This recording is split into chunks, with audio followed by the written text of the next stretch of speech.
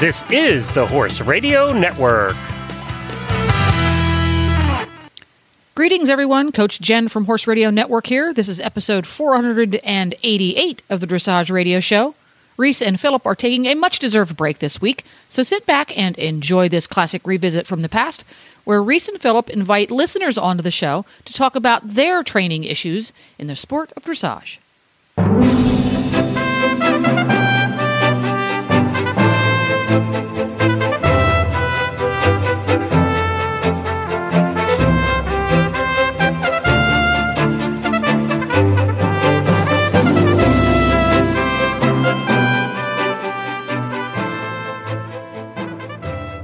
This is Reese Koffler-Stanfield from Georgetown, Kentucky. And this is Philip Parks from Rockwood, Ontario, and you're listening to the Dressage Radio Show with our producer, Glenn. He's on with us tonight. He's got some stuff going on. Yeah, thank you so much for letting me come on here and talk about a couple of cool things.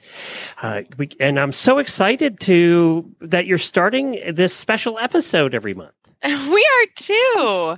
Kind of a good idea. We're getting a bunch of questions and stuff, and we're like, how are we going to get to all of these? So we're just going to bring the listeners and the auditors on. Yeah, so we're going to have listeners with us. Cool. Once a month, you're going to do this, right? You'll answer questions, and we'll have the listeners actually come on to ask their own question. We love it. That's so cool. Well, and if you have questions, you can send them to Reese at horseradionetwork.com or Philip with one L at horseradionetwork.com, and they'll add them to the queue, or put them on our Facebook page at Dressage Radio Show. Either one. We'll get them here, and we have a bunch of them to tackle tonight. But before we do that, it's also time for the listeners to show off, and this also includes the hosts. It's one game the hosts can actually play in, and I have not received any submissions from Reese or Philip yet.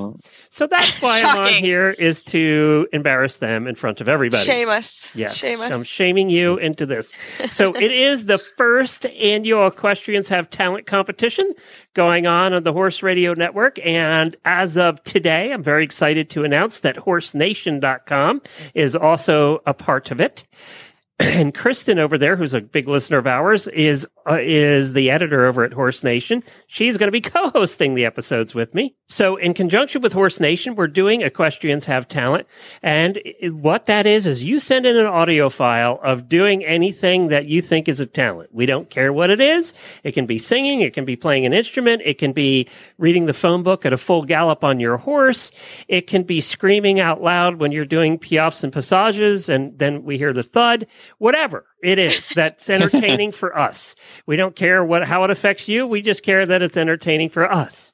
So, and it can be bad. Bad is good, because what's going to happen is this is where you guys come in. Bad is good. So what that means is you're going to be voted on by the listeners. At the end of each episode, we're going to play 10 or 12 of these at each episode, over 3 episodes. And then each episode, the listeners are going to pick the winner. So if you're so bad you're funny, you're liable to get picked, right? So don't be embarrassed. Just be silly. Do whatever. And then submit them. And you can find out how to do that at horseradionetwork.com/talent. Now, you have until the 28th of August to do this. That's the cutoff date. 28th of August, and all the instructions of where to send them and everything. Record it on your phone, send it in. We have a voicemail line. You can do that. Every phone has a recorder now, and you can just email it to us.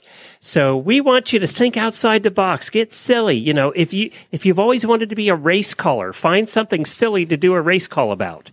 Or write something up about Reese and Philip. That's even better. Do a poem about Reese and Philip. Throwing them under the bus. Whatever gets votes. That's what counts. Yeah. I'll vote for you. Yeah, we will totally vote for you. But that's what we're looking for, is something fun. And what you're going to win. You're going to win the bragging rights of saying you're the first Equestrians Have Talent champion. And also, we're having a trophy made. I'm supposed to go see it tomorrow. We're having a trophy made with one of our actual mics mounted to the top. So it should be fun. It's just how cool! I love it. I'm gonna have to think. I really don't. We need entries from the hosts, and I don't care what you guys do. Now, Reese, this is a way to one of the things we don't have a lot of entries on at Philip too is group submissions. So if you get a group of your barn people together and come up with something fun and do it together and record it, that's even better. Oh boy. Oh boy. Then you don't have to. Tough. Then you can make them all do the hard work, Reese, and you don't have to do much. Yeah. See? I don't know, guys. You don't want to hear this bod sing. I'm just saying. Well, then come up with something else clever. Oh boy. You could contribute to the piaffe and passage, and then the thud. Yes, and the thud. I don't. Yeah, exactly. True that, buddy. Okay, I'm not encouraging anybody to get hurt. I'm just I'm like, So, well, it sounds so exciting, and I really can't wait to hear what everybody's going to do. This is really fun. Well, you heard them at Radiothon. I mean, we have some talented listeners. Oh my gosh, we have some really talented. Absolutely. That's the bar has been set high. Like I'm like, I really can't. Yeah. So. Or have your pets do it. Exciting. That's one of the other things. We're getting submissions where their dogs are singing. Or they're having their horses, and some of them have got creative and spliced them together and made a sound file. So, you can have your pets contribute too. If you have a rooster that sings to music, whatever it is, we don't care. Cool. Awesome. We don't care. That is so cool, Glenn. I love it. August 28th, right, is when they have to be in. So, cool. Oh, I love it. Boy, I don't know if you guys that. have been following along, but we have to give a shout out to one of our hosts over on the Horse Radio Network, Horses in the Morning show. Leslie comes on every Monday with us from Horse Nation and Eventing Nation, and she's been doing that for 5-6 years, and she's been on 350 episodes on the Horse Radio Network. And I made the mistake one day of saying to Leslie, Leslie, you ought to do the Mongol Derby. That looks like fun. It's only 1,000 kilometers riding crazy ponies across Mongolia. And she called me the next week and said, I sent in my application. And then when I got up off the floor, I said, you did? And she said, yep, I did. I'm going to go do it. Well, she just finished the Mongol Derby. That's so cool. 650 miles across Mongolia. They switched horses 25 times. Wow. She had quite an adventure too, because the second day in, she was winning. She was in the lead, and her pony decided to, we don't know the exact story yet, but her pony got lost. From her, like they got separated, and the pony left town with all of her stuff. Saddle, stirrups, her kit, everything, her clothes, her everything. So she could not find the pony. She walked around for hours. Now, this is Mongolia. It's pretty wide open. You saw the pictures. It's nothing. It's just wide open for thousands of miles. There's nothing there. Yeah, there's nothing there. So they had to, she went back to the place where you pick up your ponies, the stations, and they gave her a new pony, but she had nothing. They actually fashioned the stirrups. She had nothing to use for stirrups at that point because there was nothing. So they found a saddle, an extra saddle lying around. They gave her a saddle, but there was no stirrups. She rode 25 kilometers to the next station, stirrupless at a gallop. Yeah, this would not be my talent. That's badass. I'm out. That is just badass. What? That is really badass. She Good has for her. instantly become a Mongol Derby legend because nobody's ever done that. No. No. So do that? Yeah. Did they find her stuff? See, this is why No, they I'm never out. found the horse. Camping. They never found it. No. Now, I'm sure that the owners of the horse, the locals there, the shepherds and stuff, will find it eventually.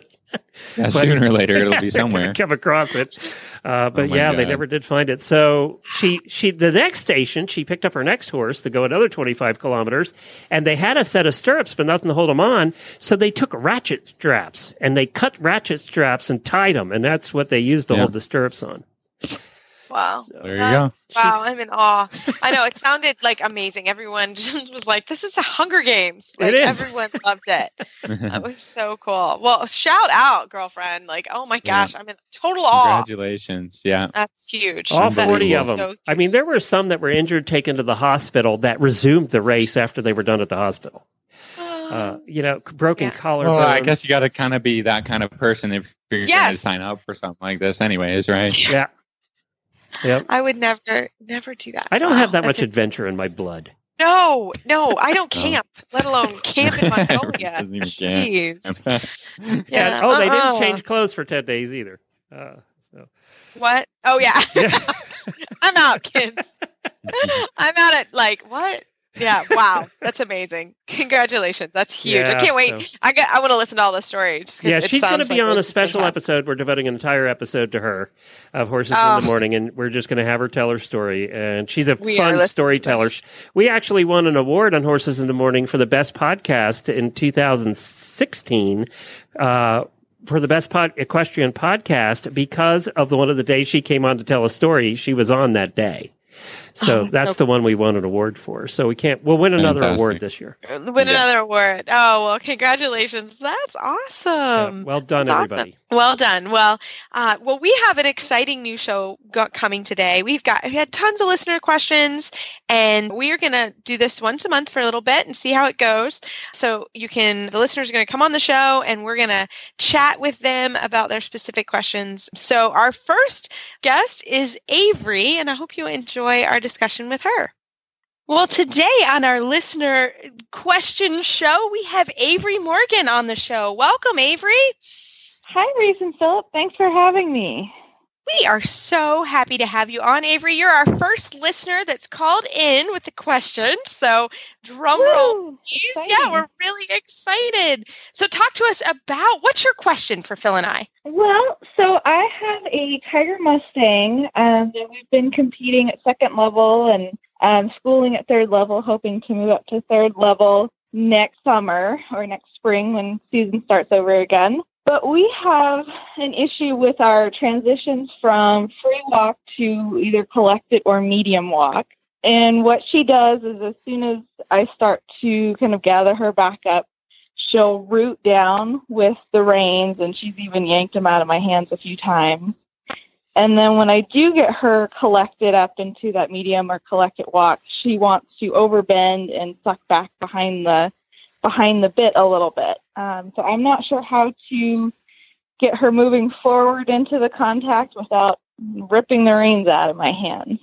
All right. Well, this is a pretty common thing. First of all, I want to say thank you for calling in, and I think people will be really happy to listen to these problems because, we all have kind of the same issues or very similar issues. So it's great when people will volunteer and bring the ideas to our show, and then we can kind of try and tackle them and help people. So the rooting of the reins, again, a common issue. I think what I try and do when I have a horse that does this is to make the horse halt every time that they try. So there's kind of two major problems that happen when picking up the reins. Either the horses jog off or they just get a little bit rude about the contact. So I just, very methodically, very consistently, if something happens that I don't like, I'm going to halt the horse, and then I'm going to gather up the reins, and then I'm going to just strike off my working walk or medium walk or collected walk, however it happens in whichever test that you're doing. Okay. And that sort of helps to organize the horse a little bit, organize the riding a little bit, and to get you on the right track. And then you've got to maybe experiment with some ways of picking up the reins that doesn't cause the horse to be rude like this. Some horses like you to kind of quickly gather up the reins and have them on contact right away. Other horses, you have to gradually do it over a few more strides. Again, it's just, when I'm teaching, I just try and figure out the horse a little bit and then figure out what is the best way to not cause them to want to root the reins so that I don't have to make the halt every time. Does that make a little bit of sense about that? Yeah, it does. It does. Yeah, I'll kind of throw my 2 cents in. This is a common problem. And one of the things I always see in the free walk, and I am as guilty as anyone else, so I'm not saying, and I know Phil is too, because we talk about it. Every time we go to walk, or a lot of times, we drop the reins and everyone's like, there's a level of relaxation that happens. I mean, we do it. It's like 100 degrees here. So of course, when you're finished trotting, you're like, oh God. But one of the things you have to remember when you're schooling the walk, and this goes to the rooting and all of that, is just the discipline that you are still training your horse. Does that make sense? So I think a lot of times, I see riders just and they'll drop the reins and they'll slump, or they'll not pay attention and not really think about that walk being a double score. So I think a lot of the problems that you're talking about probably have started there and have obviously become a little bit bigger issue. But that's the one thing that I like to caution people about the walk. First of all, it's a double score. please, please, please ride it and pay attention. So when you go from your trot set, let's say, and you're going to take your walk break and go to your canter set, make sure that you're paying attention, that you are riding the walk that like you would in the test every time. Because I guarantee most of us are like, we're shamed into walking better. So that's the first thing that I always pay attention to. The second thing that I pay attention to is making sure as I pick up the reins, again, that every time I pick up the reins, I'm very methodical about what I'm doing. And then I'm yielding the horse to the outside rein as I do that. I think that's super important. Okay. You know what I mean? Because we pick up the reins, typically riders will pick it up straight back to their stomach. They won't yield the horse as they pick them up. So sometimes as I'm practicing the walk, I'll have an extended walk and then I'll do like a 10-meter circle, for example, and I will pick the horse up as I'm walking the 10-meter circle and I'm yielding them to the outside rein. And then for me, if the horse roots at that point, just like Phil said, I just stop and say, no. I may even give him a little kick or tap him with the whip. Like that is actually not at all acceptable. So I'm training. Yeah, you have to break it up a little bit and make sure the horse understands that that's not acceptable. That's not okay, right? And so, you know, without being crazy disciplinary about it, you have to just at least give a message like, we don't want to continue this habit, you know. And because it's become a bit of a habit, it will take a long time to fix. Okay. Yeah. Yeah. How does that help? I like that. Yeah, and I like that leg yielding because I am guilty of just kind of not riding the walk. And then, but I like that leg kind of pushing to the outside rein. I think that helps because I do tend to come straight back. And everybody does. Like you and probably the horses doesn't like it. Yeah, you kind of straight back. You don't do that very often. And then because you're transitioning towards third level. In third level, it's extended walk, so you have to kind of develop towards a little bit more contact. That it's not necessarily just a loose rein free walk anymore. Now the horse has to be more engaged, more on the contact, more kind of on the bit and through the back. So I think just using that idea already will help you develop a better connection, and then you're not losing the connection in your free walk and trying to get it back as you pick up the horse. That's really tough. So if you think about just letting the horse stretch onto the bit a little bit in the extended walk, then you maybe will help solve that issue already, you know, in developing just a better way of walking and a better way of stretching. Sure. Yeah, I can definitely see that. You know, maintaining a little contact throughout that walk would. Exactly. And then it's not all or nothing. Then it's not like, I have contact, now there's nothing, and now I want it back again, right? Because that could be a tough transition for the horse as well, you know, just like, there's no feeling on the bit, and now you want feeling. And the horse gets just a little discombobulated, or, you know, just wants to show you that it doesn't like that, right? So you have to kind of respond to that, and it just takes a long time to develop. And really taking even half an hour out of your ride to say, well, yes, the trot's important and the canter's important, but so is the walk. And because, like Reese said, it's double score, you know, it's got to be worked on. It's very important. Sure. Yeah. No, that makes a lot of sense. Well, it's, if you think about it, you know, we have 3 gaits, and I guarantee most of us work on 2 a lot every day. But, you know, one of the things that I learned when I was in Germany, Mr. Schumacher called it greasing the joints. So we would do a minimum of 20 minutes of walk every day before we would do anything. So the horses, you know, would come out of the stable and there wasn't as much turnout and that type of thing. So they needed it to loosen up. But his point, and when I was a youngster, was, you know, if you can't get in the walk, you can't get in the trot, or it's gonna eventually show up in the trot if it's showing up in the walk. So it's a really good time to just say, okay, we're going to really, really focus on this. And you can make a horse sweat in the walk. Especially here in Kentucky when it's 95 and 98.5% humidity, everybody's sweating in the walk. But you know, when it's really hot, that's one of the things. Actually, we did a lot of walk today because it's quite hot today here. And so that's one of the things. Again, you know, you should be able to half pass and ride your turn on the haunches and all of those things. But for your rooting, you know, I think that's just something I'm with you. You should address it and just be a little bit more disciplined about how you pick it up and try to nip that in the bud now. So.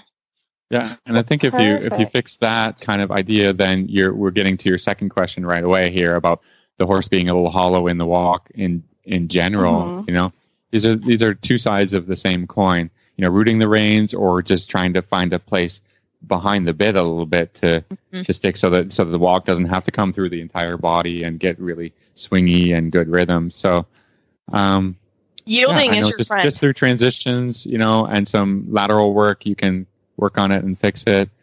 And I think not right away, but over some months it'll get better and you'll have it nipped in the bud.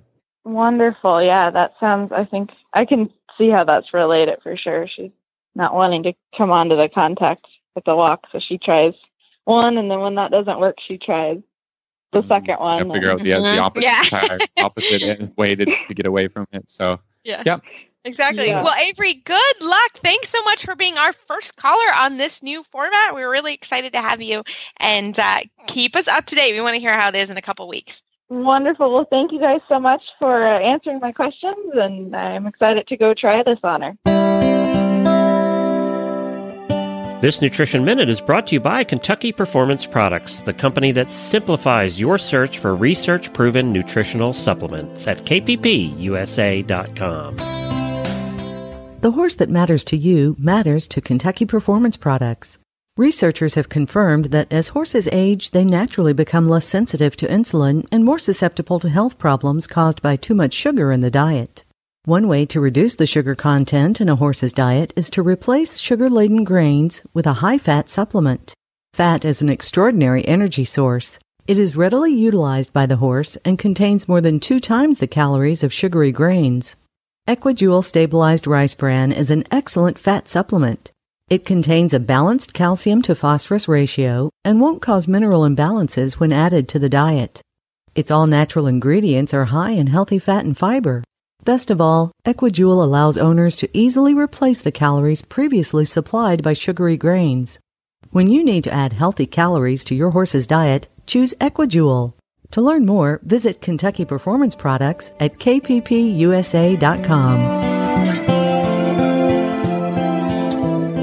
Well, our next question on our listeners' question day is from one of our auditors, Shane. Welcome to the show. Hi, thanks for having me. Well, you have a great question. We'll let you lead it off. Okay, it's kind of a long and involved one, but I'll try to keep it as short as I can. But my question is basically about my seat and specifically about the relationship between lower back, pelvis, and core to the rider's seat and weight and how they use it. So I know that this is crucial. I'm sort of right about a second level rider aiming for third. And when I first started learning dressage, I read a lot of books and specifically, as well as working with trainers, but specifically I read one by Crosley, where he was talking about the importance of keeping the pelvis forward and absorbing the movement of the horse in the lower back, which made a lot of sense to me. And I think that was kind of fundamental in how I started riding. I'm working with a new trainer this year, and one of the first things that she said to me is like, whoa, your pelvis is tilted too forward. It actually should be back, so that the level of the front of your belt is higher than the level of your belt in the back, and that your core is engaged all the time, which also makes sense to me, and which seems to help my sitting trot a lot. And obviously, both riders had success with either pelvis forward or pelvis back, but I wasn't sure which was the most correct. And I wondered if you guys had advice on, one, finding the best position for yourself as a rider, if you had thoughts on the relationship between the lower back, the core, and the pelvis, and then also maybe if you had exercises to help riders find the best seat to influence their horse. Okay. This is a good one and a tricky one in some ways. In some ways, I think relatively straightforward. But one of the things I would say is, there's lots of ways to climb the mountain. That's what I like to say. There's several different schools of thought on seat, position, how to train a horse. The German style does it differently than the French style, that does it differently than the Spanish style. And I would say the Dutch, everybody has sort of their own style of riding. And in America, I think we are getting our own style. Certainly changing over time. A lot of us have trained overseas and are now trained in America and trained with American trainers.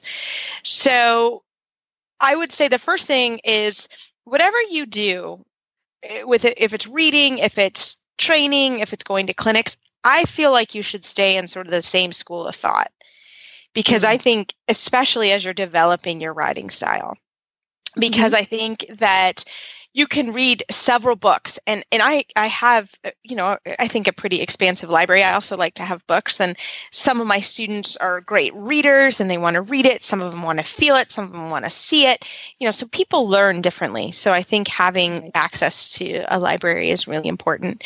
But what I would say is it gets confusing quickly. If you start, you pull a book out and it's a French style and you're training with someone who's a German style, that can be very confusing very quickly. So I think that's the first thing you have to think about is, okay, am I going to a clinic that's a similar style? Am I working with a trainer that's a similar style of the book that I'm reading? Or how does that make sense? Am I articulating that correctly? Because you can absolutely read multiple different books, and the books are saying multiple different things, but it doesn't mean that you're wrong or they're wrong. It's just that's their system. And it works for them and it works for their body style. I think a lot of people, it's coming out, dressage is done, no offense, Phil, by a lot of women. So Phil's beaten down by a lot of women, so he has to do it. But, men ride differently than women. Men have different, bodies than women do. So, I'm a relatively tall person. So, if I'm riding with someone that's not similar height or similar strength or maybe way stronger or way weaker, you have to adjust a little bit to that. And I think as you get more and more advanced in your knowledge and understanding the theory of dressage, because there is such huge amounts of theory in this business, which, Philip and I can sit around with a bourbon and talk dressage theory all day long. It's like something that totally, I love it. We can talk about this, or we're doing this with this horse, or we're doing that with this horse. And you pull some information from here, maybe from here, because every horse is different too. Every horse has different conformation. Every horse has different hind legs. Every horse has a different shoulder. Maybe this one, you can go on and on. So I always tell people, it's not that the books are wrong, or it's not maybe that your trainer is wrong. Especially if your trainer has credentials. I always do like to say that, certified or trained with someone or something, not just sort of somebody that's come out of the blue. Right. No, she's good. I trust her. Yeah, exactly. No, I didn't mean it that way. It's just, there's a lot of people I thought I'd better qualify too. Yeah, it's good. Right. So that's the thing. And so what she's saying isn't necessarily wrong to what the books are saying. You're just coming out of it from a different angle. So that's kind of my feeling on sort of the book versus the trainer. And, I think that can get really, really tricky really quickly. So, and like Phil and I, sometimes we'll intentionally go to a clinic of somebody that's completely out of the box from where we are. I did that a couple of times in Florida, where I went to a trainer that completely out of the box of where I had trained. And so I thought, well, you know what? I took a particular horse that I was having some issues with, and I thought, maybe the way that this horse, maybe the way they want me to sit is going to help this particular horse. Right. And the owner of the horse, she loved the analogies that this person gave. And it was a really positive experience and definitely a different way to think about for me. So, but I went into that experience knowing, hey, this is something different for me. I'm going to go in and sort of keep my options open, listen to what they're saying. So that's my take on that. Phil, do you want to jump in this conversation at all? Yeah, I think just to add to what you're saying, normally when I'm taking a clinic, like you have the person with the knowledge right there, standing there, and you can discuss something a little bit from a book, and that they can there's some illustrations or some things, but then when you try and do it, and maybe you have a mirror or whatever, you say, oh, that looks like the picture, but you don't have the person there to say, no, that's too far, or that's not really what I meant, or like a way to explain that you're doing something right, but maybe something else is not right. So that's my only thing about books and just taking something from the internet or whatever. It's just always helpful, to have the person there to say, I meant to tilt your pelvis back, but not that far. I find myself telling people that all the time. Like, yeah, that's more correct, but not exactly correct, right? You need, especially with position things, it's a little bit like, and sometimes you have to change your position depending on what horse you're riding. You know, I know that sometimes I have a horse that is very sensitive to my seat or my back, so I can't use it as strong as I would with this other horse, or, you know, like, so that's also like, it's all ideas and techniques and training. But I think some people get a little bit too much in like you said, this is right, this is wrong. I'm more with Reese, like, all ideas are great. And if it works for you and it works for your horse, that's great.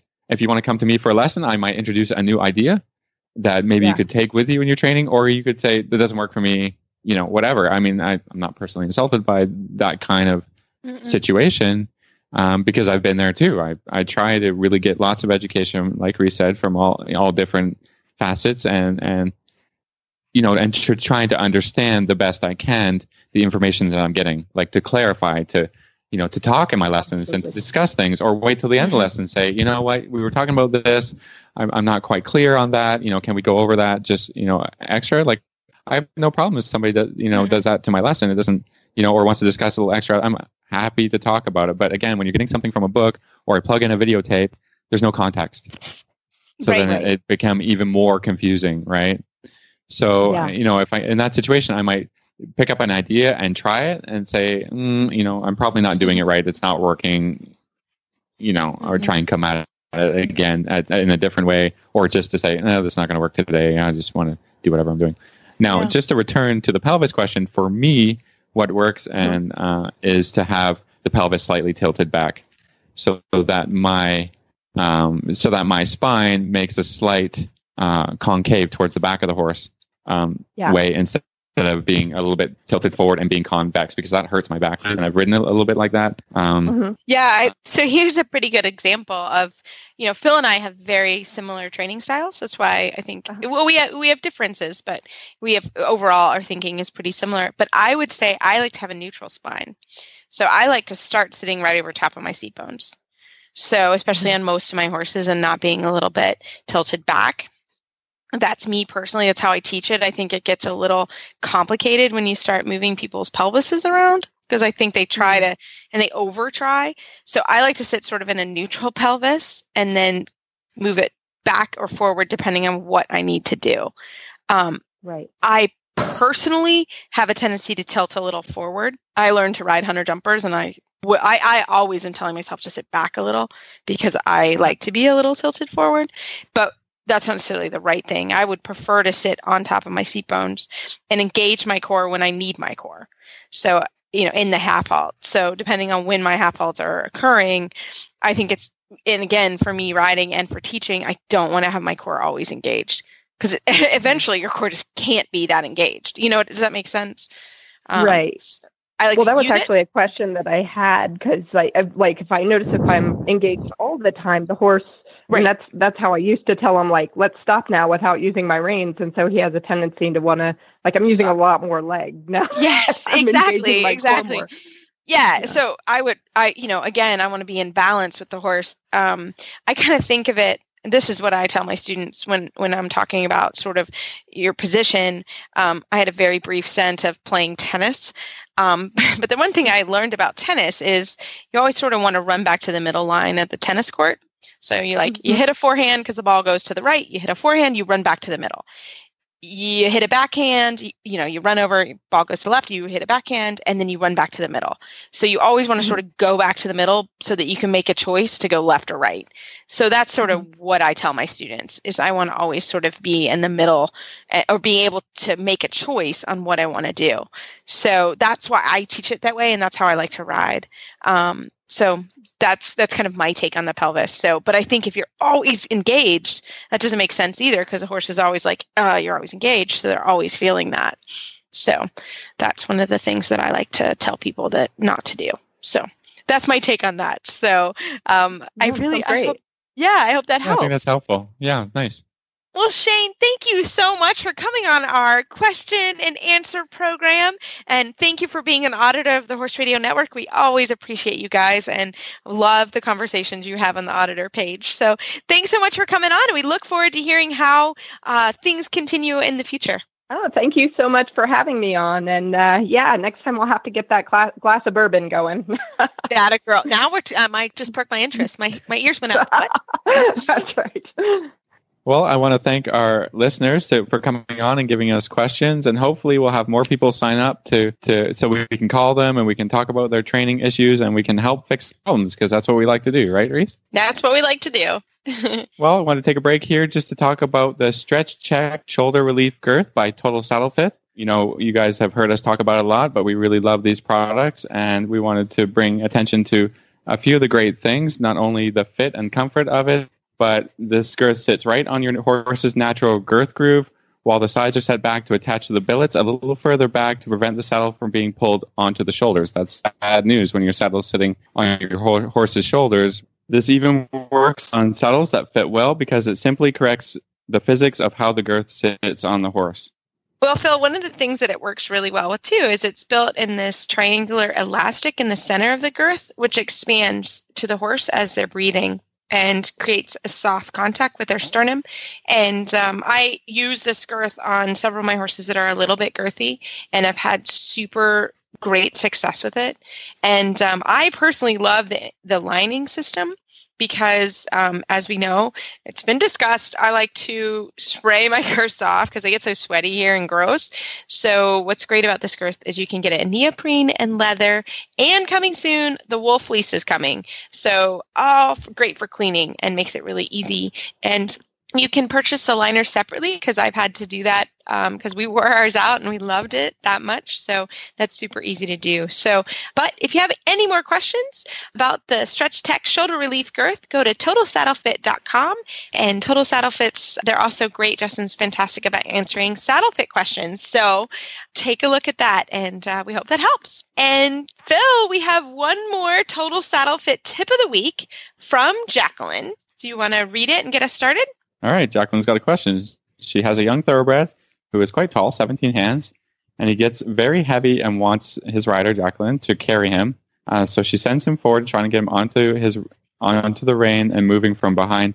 Any good exercises for the young horses to get them off their forehand and working on their strength and self-carriage? Yeah, so I do this a lot here because I'm in Lexington, and we get a lot of thoroughbreds off the track here. So this is a common question, right? It's a little bit, I think, different than working a warm blood, because warm bloods, you really want to get them forward. They typically, by conformation, not always have the conformation to be able to carry themselves from behind. The thoroughbred, especially a thoroughbred off the track, they already know how to go fast. That's what they're bred to do. Go fast. They love to go fast. That's what they've been trained to do. So essentially at that point, you're retraining that particular horse. So going really forward and sending him really forward will get them strong in the hands. And I always say if they're strong in the hands, kind of look at what's happening from behind. And the hind legs are probably in back are probably not even at this point part of the equation. So for this horse, and kind of the information we're getting from the question is he actually needs to learn to slow down, aka stop, or learn about just what is a half halt. So for this particular horse, right? Rebalance, right? That's a momentary rebalancing step is the definition of a half halt. So that would be my advice with you with this guy. We talked about it actually on the show in one of our other tips, but I really like walk halts. I know Phil does too. Walk halt, trot halt. Canter halt may be a little too aggressive, but certainly as this horse gets stronger and has more understanding of how to rebalance their body, they're going to be less strong on your hands. What would you say, Phil? Yeah, I think again, good point about the conformation. Usually, the thoroughbreds are very muscular over their shoulders and around the front end. They're used to dragging, just kind of dragging the back end along, or really just too much on the forehand in general. So. It's good training and remuscular, building the right muscles. So like you said, I think it's all about transitions and the horse learning to wait a little bit and learning to take their weight a little bit on the hind legs. So, I mean, in general, that's what we're trying to do with all horses that we're teaching dressage. So I don't think there's any exercises that is a terrible idea to get this idea across to the horse. But yeah, especially just start from scratch, right? Walk, halt. And what you try to do, and when you strike off the next gait, whether it's walk or trot, is to get a hind leg to move first, to really engage the idea of the horse pushing with the back legs instead of pulling with the front legs. That's hard if you're not used to that feeling, to kind of learn and teach the horse at the same time. Have a buddy spot or use a mirror to kind of give you a little bit of feedback about, when you add your leg, just add a little contact, not a ton, a little contact at the same time to see if you can, your leg can push the hind leg under to make the first step. And if you can do that, then the next step will also probably be hopefully from the hind leg again, and then continue on forward and upward and keep taking that concept with you all the way until you're doing, simple changes or canter walk, canter halt, canter walk, those types of things. It's just, taking a simple concept and developing it over time and helping the horse learn and help him develop the right muscles and the right way to carry himself. Love it. So, well, we hope that helps for sure. So Jacqueline, thank you so much for your question. And we love the email and Facebook shout outs. Keep them coming. And we're looking forward. This was a fun kind of new idea that we have. And we're looking forward to doing it again next month. So be ready for us to be calling you. Well, everybody, you can find our show notes and links to today's guests on our website, dressageradio.com. Like us on Facebook, just search Dressage Radio Show. Follow us on Twitter @Horse Radio. My website is maplecrestfarmky.com, and my email is reese@horseradionetwork.com. The best place to find me is probably on Facebook, or my email is Philip with 1L @horseradionetwork.com. I'd like to thank our sponsors this week for allowing us to put on a good show. And don't forget to check out all the other shows on the Horse Radio Network at horseradionetwork.com. Everybody, keep your heels down and your shoulders back, and we'll talk to you next week.